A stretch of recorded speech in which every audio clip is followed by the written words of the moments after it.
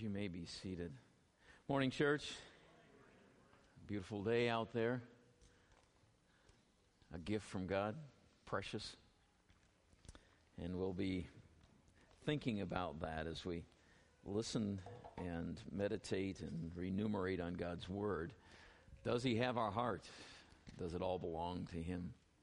All to Jesus I surrender. All to Him I freely give. Well, good to see you. We welcome you to this week's installment of Building Strong Families. This is part 2 of Discipline. If you weren't here to catch part 1, it does kind of lay the foundation. That is available online along with other messages for you to listen to. It's interesting to me to hear people around the world that listen to messages in different places. But that is there for you at our website. So please take advantage of that if you missed that first installment. The Bible, the Word of God, is our sole and source text. That's what we believe around here. That's what we use around here.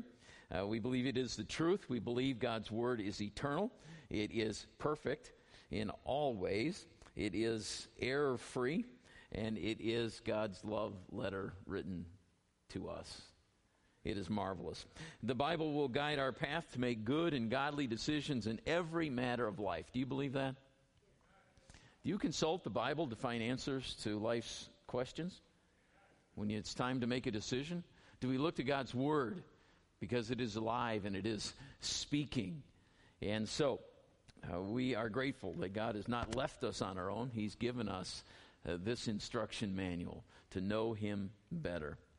I believe the Word of God is precious. I believe it should be honored. And we are going to read again the text. So I'd ask if you would, in respect to the Word of God, that you stand and we will read together. Once again this week, I will take the leader part and you will be men and women accordingly. All right? Everybody on the same page? We have that scripture? Here we go. Let's start together. Have you forgotten the encouraging words God spoke to you as His children? He said, "My child, don't make light of the Lord's discipline, and don't give up when He corrects you." For the Lord disciplines those He loves, and He punishes each one He accepts as His child.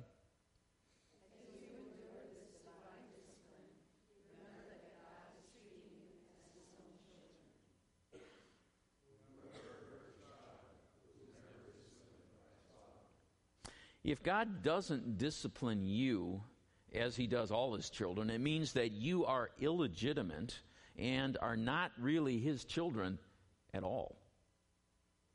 He respected our earthly fathers who disciplined us. Shouldn't we submit even more to the discipline of the Father of our spirits and live forever? For our earthly fathers disciplined us for a few years, doing the best they knew how. But God's discipline is always good for us, so that we might share in His holiness. No discipline is enjoyable while it is happening. It is painful. But afterward, there will be a peaceful harvest of right living for those who are trained in this way. Amen? You may be seated. That will be our text for today. Let's get going. We'll pick up where we left off last week. If you got your sermon notes and something to write with and would like to follow along, here we go. For the Lord disciplines those He loves, and He punishes each one He accepts as His child. That's the way God works. He is our Father. Now, we began talking about this last week, and we'll pick up here again. 2 key words in that phrase that I think are noteworthy. The first one, disciplines. The Lord disciplines those He loves. Now, the Greek word is paiduo. It means instructive discipline. It is positive in nature. In other words, we want to know how we're supposed to live. And in order to do that, of course, we need to make sure that we are on the right path. Now, in Judaism, a father was required to instruct his sons and daughters to teach them good behavior. And we have to model it. We have to live it. How many of you had to teach your children to do wrong? Kind of figure that out because we all have a sin nature, correct? And so we must teach our children positive instruction, as God does with us as His children, good behavior. Now, the second word is a little more intense. It's the word punishes. God punishes each one He accepts as His child. It goes with the territory. Now, we know that God loves us, right? And we talk often about the wonderful, incredible love of God for each one of us. We don't talk so much about this, but it is the truth from God's Word. God punishes each one He accepts as His child. Mastigao is the word to beat with a whip. It was a common Jewish practice, and those in the first century could immediately identify because they saw this happen all the time. Not just with crucifixion, but in general corporal punishment, you would get whipped. So they immediately understood what was happening here. There's two sides to the same coin. One was positive instruction. The other was corrective instruction. But they were both designed for our good. In fact, each one is going to receive it. Felt God's discipline lately? Now, hitting a kid with a stick sounds like child abuse. And certainly it can be. So what's it doing in the Bible? What is that concept doing in the Bible? Well, we began to wrestle with this last week. Proverbs 23:13. Do not withhold discipline from a child. If you punish him with a rod, he will not die. Now, many thoughts and emotions may begin to surface when we read or hear this verse. Painful. In a recent year, over 56,000 children were reported. These are reported cases of abuse or neglect in the state of Wisconsin, within our borders. These children can more than fill every seat at Miller Park or fill a city the size of Sheboygan. That's 1 year of reported child abuse or neglect. Some of you in this room were abused. Physically, emotionally, some of you sexually. I get that. And my heart hurts for you. It hurts for you. And you are carrying scars, and you are carrying burdens, and I get that too. But I'm here to tell you Jesus is greater. The forgiveness that comes from the cross in which He bore the pain of your abuse. And He can heal it. Now there's still a scar. I get that. But He can set you free from it. That's what Jesus is all about, if we give Him a heart. Now, wise King Solomon, who wrote this 3,000 years ago, recommended the use of a stick as a motivational tool. Some of us may agree, some of us may disagree. We talked about that last week. We're not talking about small stuff here in context, like forgetting to feed the dog or turn off the TV when you go to bed. No, in context, it's much deeper than that. As we learned last week, the entire family survival depended on each family participant doing what they were assigned to do. If the family survival was dependent on either field or flock in this economy, then each person in the family had to pull their weight. If they did not pull their weight, it put the entire family in jeopardy. And we're not just talking inconvenience, we're talking about survival. And again, we mentioned that last week. Solomon was writing to an audience that understood laziness could be lethal, not just whoops. Solomon suggests that if your kid is really not wanting to harvest the crops and doesn't show up because he'd rather sleep in that morning or that week, you better get him moving even if you have to use a stick, because the consequences are devastating for the family. The bruising of the stick won't kill the child. He will not die, but lethargy will kill the child literally. That's the point that Solomon's making. If Junior doesn't learn to get moving, he may drive the entire family to the brink of starvation. Then we got some major problems. Now listen, the father inflicted pain in love in order to save something. The father would inflict pain in love in order to save or to rescue something. Extremely important concept, because that's the way that God deals with us. Some more Proverbs for you. Discipline your children while there is hope, otherwise you will ruin their lives. Whew. Punish him with a rod and save his soul from death. Now, we extract the principles that are involved here. And in this culture and context and time in history, it was very important that every family member do what they're supposed to do in order that the family can do what it's supposed to do, and that's survive in this context. Now, we fast forward 3,000 years forward to Sheboygan, Wisconsin in 2016. Does it make sense to use a stick to discipline a child? Now, that's an area of conviction. We're not going there. But I hope this trip back to the cultural climate of Proverbs sheds some new light on this issue. It does for me. It helps me understand, here's what the Bible says in its right context. Why the verse was written, when it was written, and what it looked like for those who were listening to it. Okay? The stick was not applied to the lazy son in hatred, but in love. You could be saving your son's life, Solomon says. In fact, if the parent refused to discipline a child, it was a form of passive hatred. Chew on that one for a minute. Another proverb. He who spares the rod hates his son. Whoa. But he who loves him is careful to discipline him. Sound very familiar to the passage in Hebrews? Absolutely. Absolutely it does. Now, the word used in the book of Proverbs, the Hebrew word, is shebet. Check this out with Jeff. It refers to a staff, a stick, a rod, or a scepter. It was used for striking or chastening. So the question was asked, Adam, thank you, last week. What does that word mean? So this is for you, all right? This word could be a switch. It could be something, but it's definitely a motivational tool. How many of you were spanked growing up? Motivational tool? Yeah. But I want you to understand this. Nowhere in Scripture does God prescribe a specific form of discipline for children. Nowhere in Scripture. Okay? Spanking is not right for every child all the time. Spanking may be an option for you as a parent.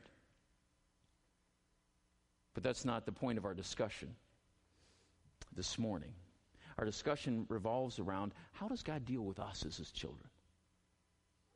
And then I think we can understand how that all plays out within the context of our own families. When it comes to discipline, the motive is far more important than the method. The motive is far more important than the method. God loves those He disciplines.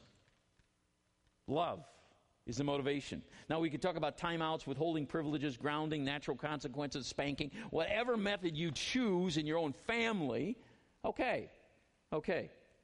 The point is, we need to discipline our kids because we need to be disciplined as adults. And that's what God does to us because He loves us. But understand, methods change by generation. These methods of discipline change by culture. Cindy and I have served some in Africa. And in Africa, raising a child was literally, and this is where the phrase comes from, won't touch that one, to be raised by a village.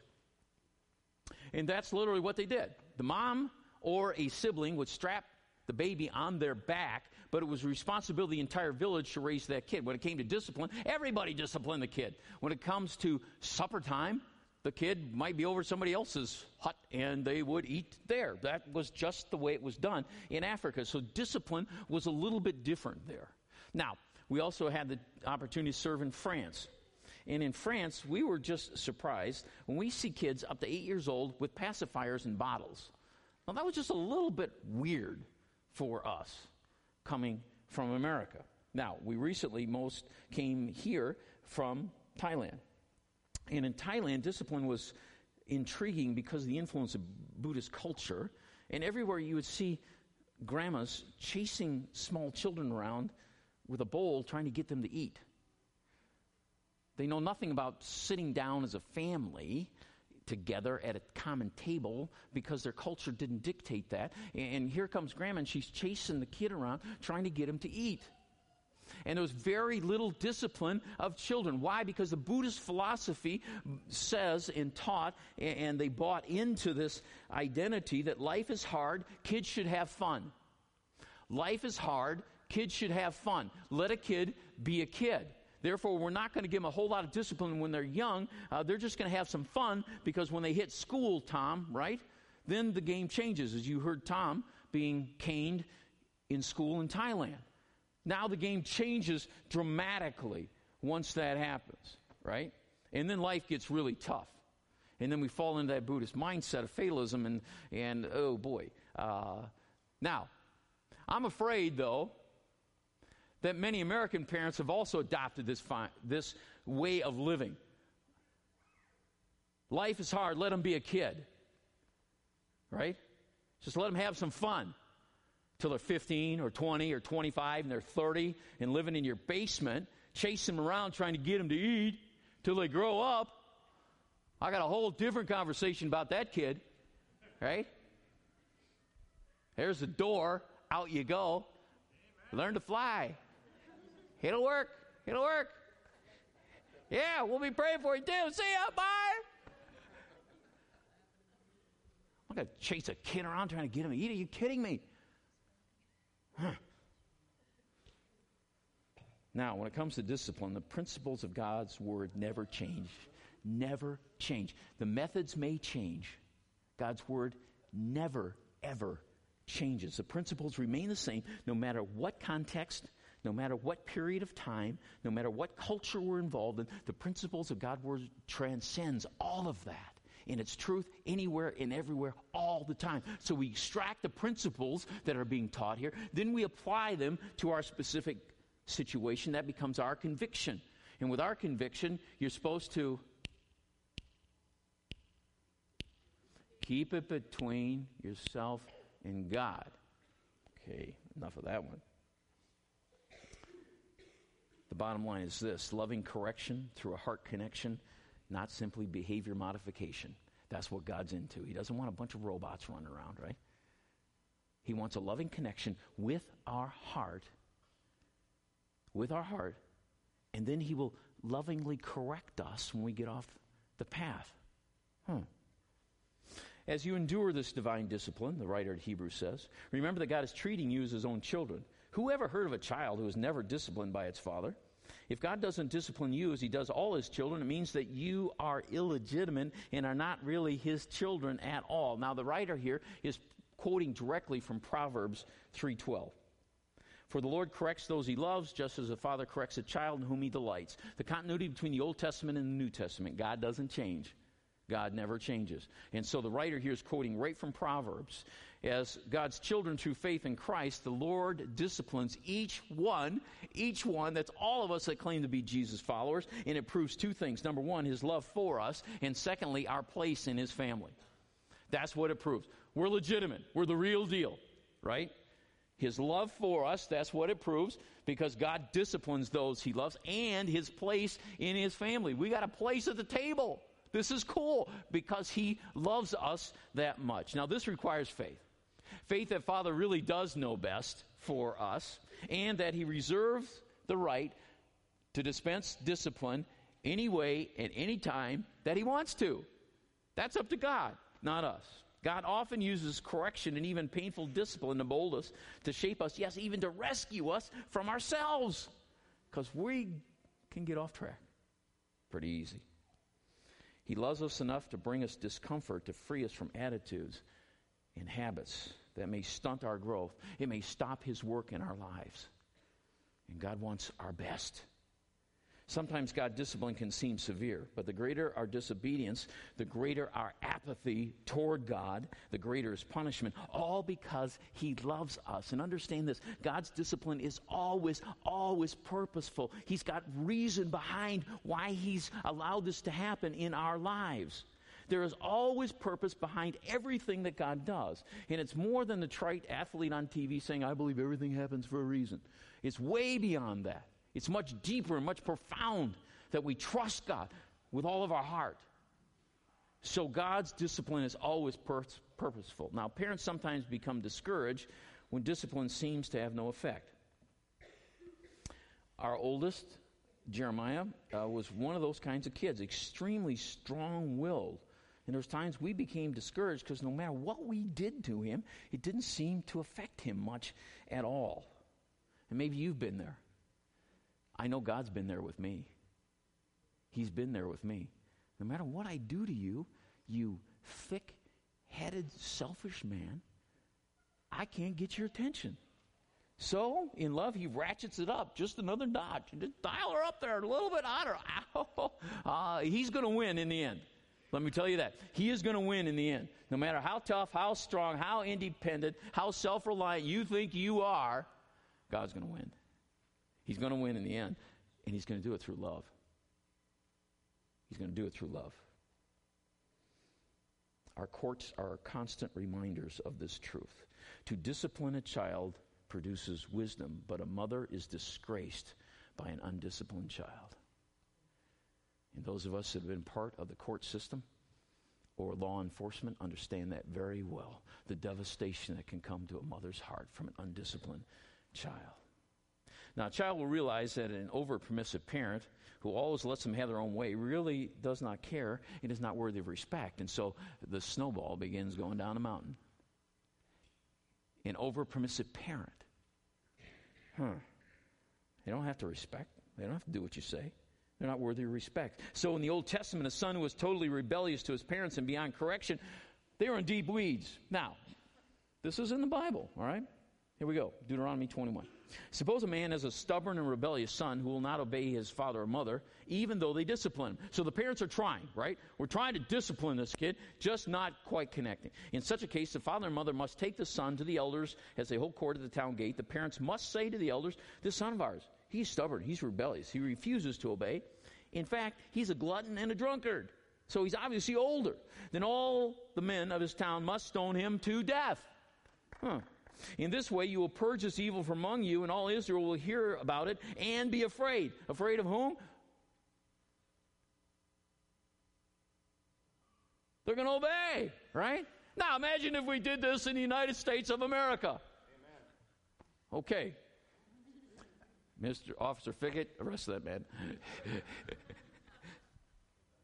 But imagine if that would happen.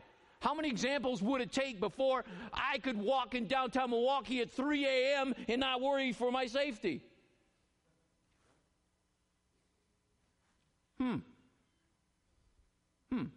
How long would it take? I'm so glad we live under grace and not the law. Aren't you? Because I could have been one of those kids. And I'm so grateful for grace. But understand the point that God is making here. It's extreme, but it shows how seriously God takes a child's defiance to his parents. It teaches us how seriously God takes my defiance toward him.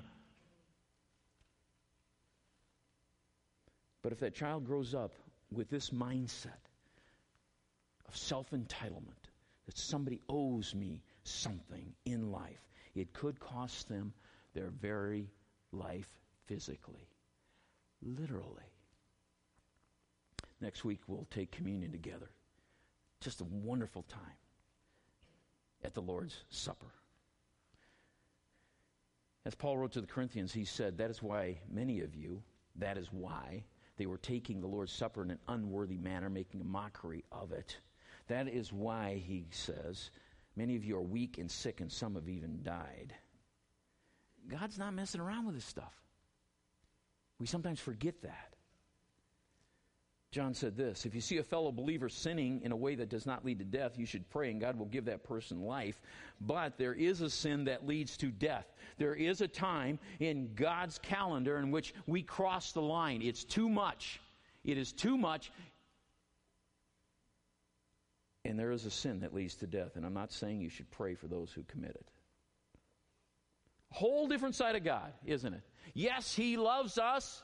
He loves us enough to discipline us, and He disciplines us in His love. An undisciplined child is really an unloved child. I am convinced of that. If God loves me, He's going to discipline me. If I love my children, I will discipline them. I will live a disciplined life, in fact. It's a love issue. God loves us just the way we are, but way too much to let us stay that way, and I'm so thankful for that. But if you're a parent, you know that disciplining your kids consistently is one of the hardest things a parent does. Would you agree with that? It's just tough because they're always doing it at the wrong time, and oh my goodness, can't I just get a break from this, right? It's humiliating. It can be exhausting, and you know what I'm talking about. You're standing in the checkout lane. A war is unfolding in the cart in front of you. A nap-deprived 3-year-old begins to demand cookies from the cart. Lily, you would never do that. I know that. Lily? I'm not talking about you. Okay, good. Her mom tells her that those are for later. Those are for later. But the preschooler whines, I want them now. I want them now. No, honey, Mom reasons. We'll have them for lunch when we get home. The toddler turns up the volume, no longer requesting. The toddler's now demanding. She begins to kick her dangling feet against the cart. Bang, bang, bang, bang. Can you hear that sound? Bang, bang, bang, bang, bang. Right? Everybody's getting the word out now. What you're witnessing is about to be a full-blown terrorist hostage situation. Call in the news crew. Right? Either my demands are met within seconds, the child is saying in her own way, or there's going to be trouble here. Heads are beginning to turn. Mom beginning to turn quite red. Trying to avoid a public scene, she caves. Just one, she negotiates. As she opens the box of cookies and she indulges the child in that moment, something shouts in your heart, Mom, take charge. You want to blurt out, if you cave in like this, your home is going to be run by a 3-year-old. Is that really what you want? Is that really what you want? Now, these seemingly small moments, I believe, are exceptionally important tests for parents. We tend to forget that we are not raising children, we are raising adults. There's a whole different mindset. And when God looks at me, He's not raising a child, even though I am a child of God. He's not raising a child. He's raising a mature adult who will be an effective disciple of Jesus, who will in turn disciple others. That's what He's raising when He looks into my life. He's not raising a child. God is trying to raise an adult. My job as a dad is much more than producing compliant children. My task is to raise adults who are kind, who are generous, who are respectful, who will not act as if they are the center of the universe. And somehow, despite all my failures as a father, all 5 of my kids are generous and respectful and kind people because of God's grace. You see, left to themselves, self-centered children have a way of becoming self-absorbed and entitled employees, neighbors, husbands, wives, parents, co-workers. The goal of discipline is to lovingly correct behavior while the stakes are low. Like the 3-year-old with a tantrum. The stakes are low, but they get much higher as the child grows, dates, marries, begins producing their own offspring. A life marked by self-centered relationships will sabotage all the relationships in their life.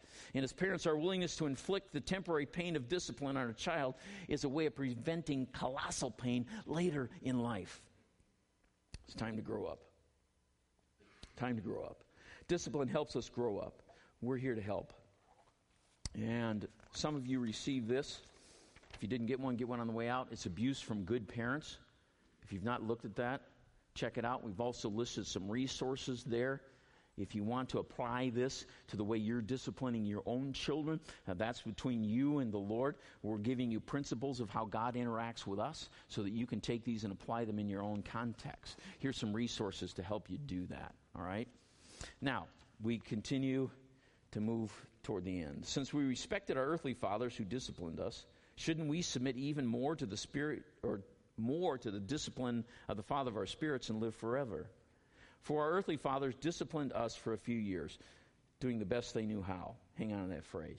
They were doing the best they knew how. But God's discipline is always good for us, so that we might share in His holiness. No discipline is enjoyable while it's happening. It's painful. But afterward, there will be a peaceful harvest of right living for those who are trained in this way. Understand, discipline is not there and never meant to be pleasant. Otherwise, it wouldn't be discipline. Okay? Now, if it were, it would not be effective. Let's jump into the physical world for a minute. Medicine, surgery, therapy, other medical treatments are endured even though they are painful, they are expensive, they are humiliating, they are uncomfortable, they're inconvenient. We endure these treatments because of the end result, which is better health. And we put up with all this stuff physically because we want better health at the end. How much more so with our loving Father's discipline? He wants us to be all that He created us to be. He wants us to be healthy. He wants us to be His children salt and light in the world. God is holy, which means he is perfect. That means his discipline is always perfect. And we as parents and grandparents often discipline in a way that we think is best, but it can fall short. And we mess up. Sometimes we discipline out of anger rather than love. Sometimes we punish more severely than we should. Sometimes we may even get the wrong child. We have 5 kids. The last 2 are twins. 18 consecutive years of teenagers in our home.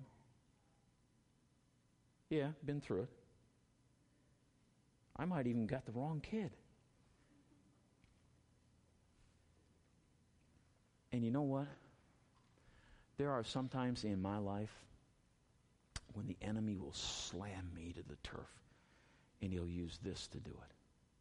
He'll bring back and flash across my mind times that I didn't discipline my kids properly. The guilt, the shame, the agony. It just floors me. But then I'm reminded that I need to take every thought captive unto the obedience of Christ. Because you know what? If I've confessed that sin and turned from it, God doesn't remember it anymore. It's gone. Who do you think's reminding me of that? Not my loving Heavenly Father. It's the enemy of my soul who would seek to hold me captive from my past. And there's some parents here who have blown it. And sometimes it sticks right in your heart. I get that. I get that. This is a place where we are freed from guilt because as the corporate body of Christ, we understand the forgiveness and grace that is ours in him. So I'm saying guilt be gone in the name of Jesus. We are free. In fact, this isn't scripted, but let's just do this. I believe there's somebody here that wants to pray for all the parents in the room right now. And we're going to pray a prayer of freedom in the name of Jesus. Because we've all blown it as a parent. We've all blown it in other ways. But God's love is greater. Aren't you grateful for that? I really am. But we need to acknowledge it as a body in Christ. Together. And encourage one another. And be freed from this. Together. So, who would like to pray?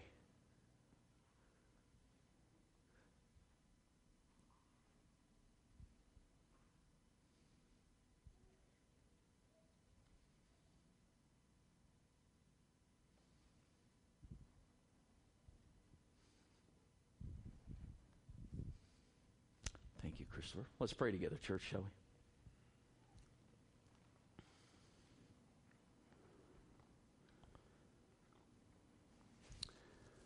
Father, we recognize you as our Heavenly Father, that you are perfect in all your ways, and we know that you are God and we are not. Yes. Many of us, many of our number, didn't have perfect parents.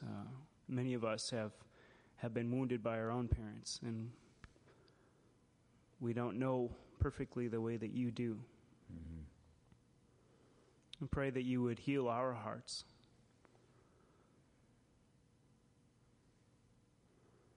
That you are a God of grace, you're a God of mercy.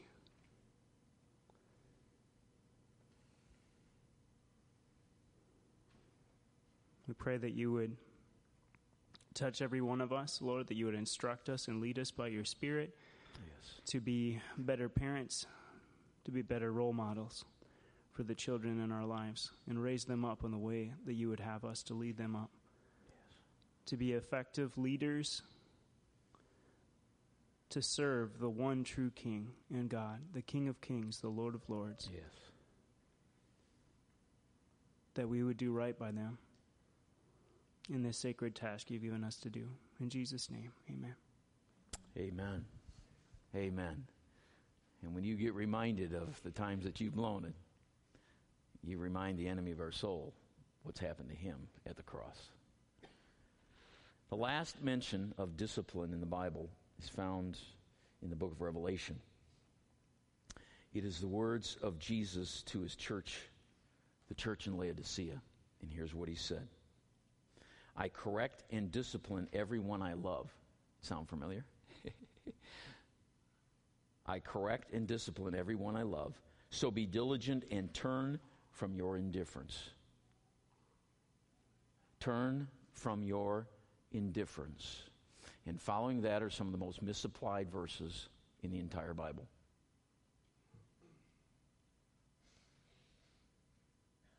Often used in evangelism. I understand that. But these words were written to believers, not unbelievers. They're written to Jesus' followers. Look, I stand at the door and knock. If you hear my voice and open the door, I will come in and we will share a meal together as friends. Those who are victorious will sit with me in my throne, just as I was victorious and sat with my Father on his throne. Put that thought in your brain. I correct and discipline everyone I love, so be diligent, turn from your indifference, open the door so that I can come in. I'm knocking at your heart door. As the worship team comes, I want you to contemplate this thought. Contemplate this thought. My heart is yours. Take it all. Take it all. My life in your hands, Lord. And I'm wondering, who is ready to turn from lukewarmness about spiritual things, about Jesus? Who is willing to turn from apathy? Who is willing to turn from indifference and boredom with following Jesus? Who is ready to dine with Jesus? He waits. Who wants to be a friend? He calls us friend when we turn from our indifference. To be a friend of the King of Kings. Who is ready? Who wants to get serious with God? Who here is willing to say, it's time for me to come back to my first love? I've been kind of coasting, kind of drifting, kind of chilling, kind of just living life. But I know that God has more. And I want that. I want to be in love again with Jesus. I want to come back to my first love, my passion. This one who saved me, who's freed me. He is Jesus, and he is worthy. And I believe he's calling to every church with the same message. Come home. Come home. Dine with me as my friend. But you have to open the door. I'm not breaking it in. And he's saying that to us, the church, his children, because he loves us. And he loves you. And oh, how he desires for us. Just come home. Let's stand together, church, shall we?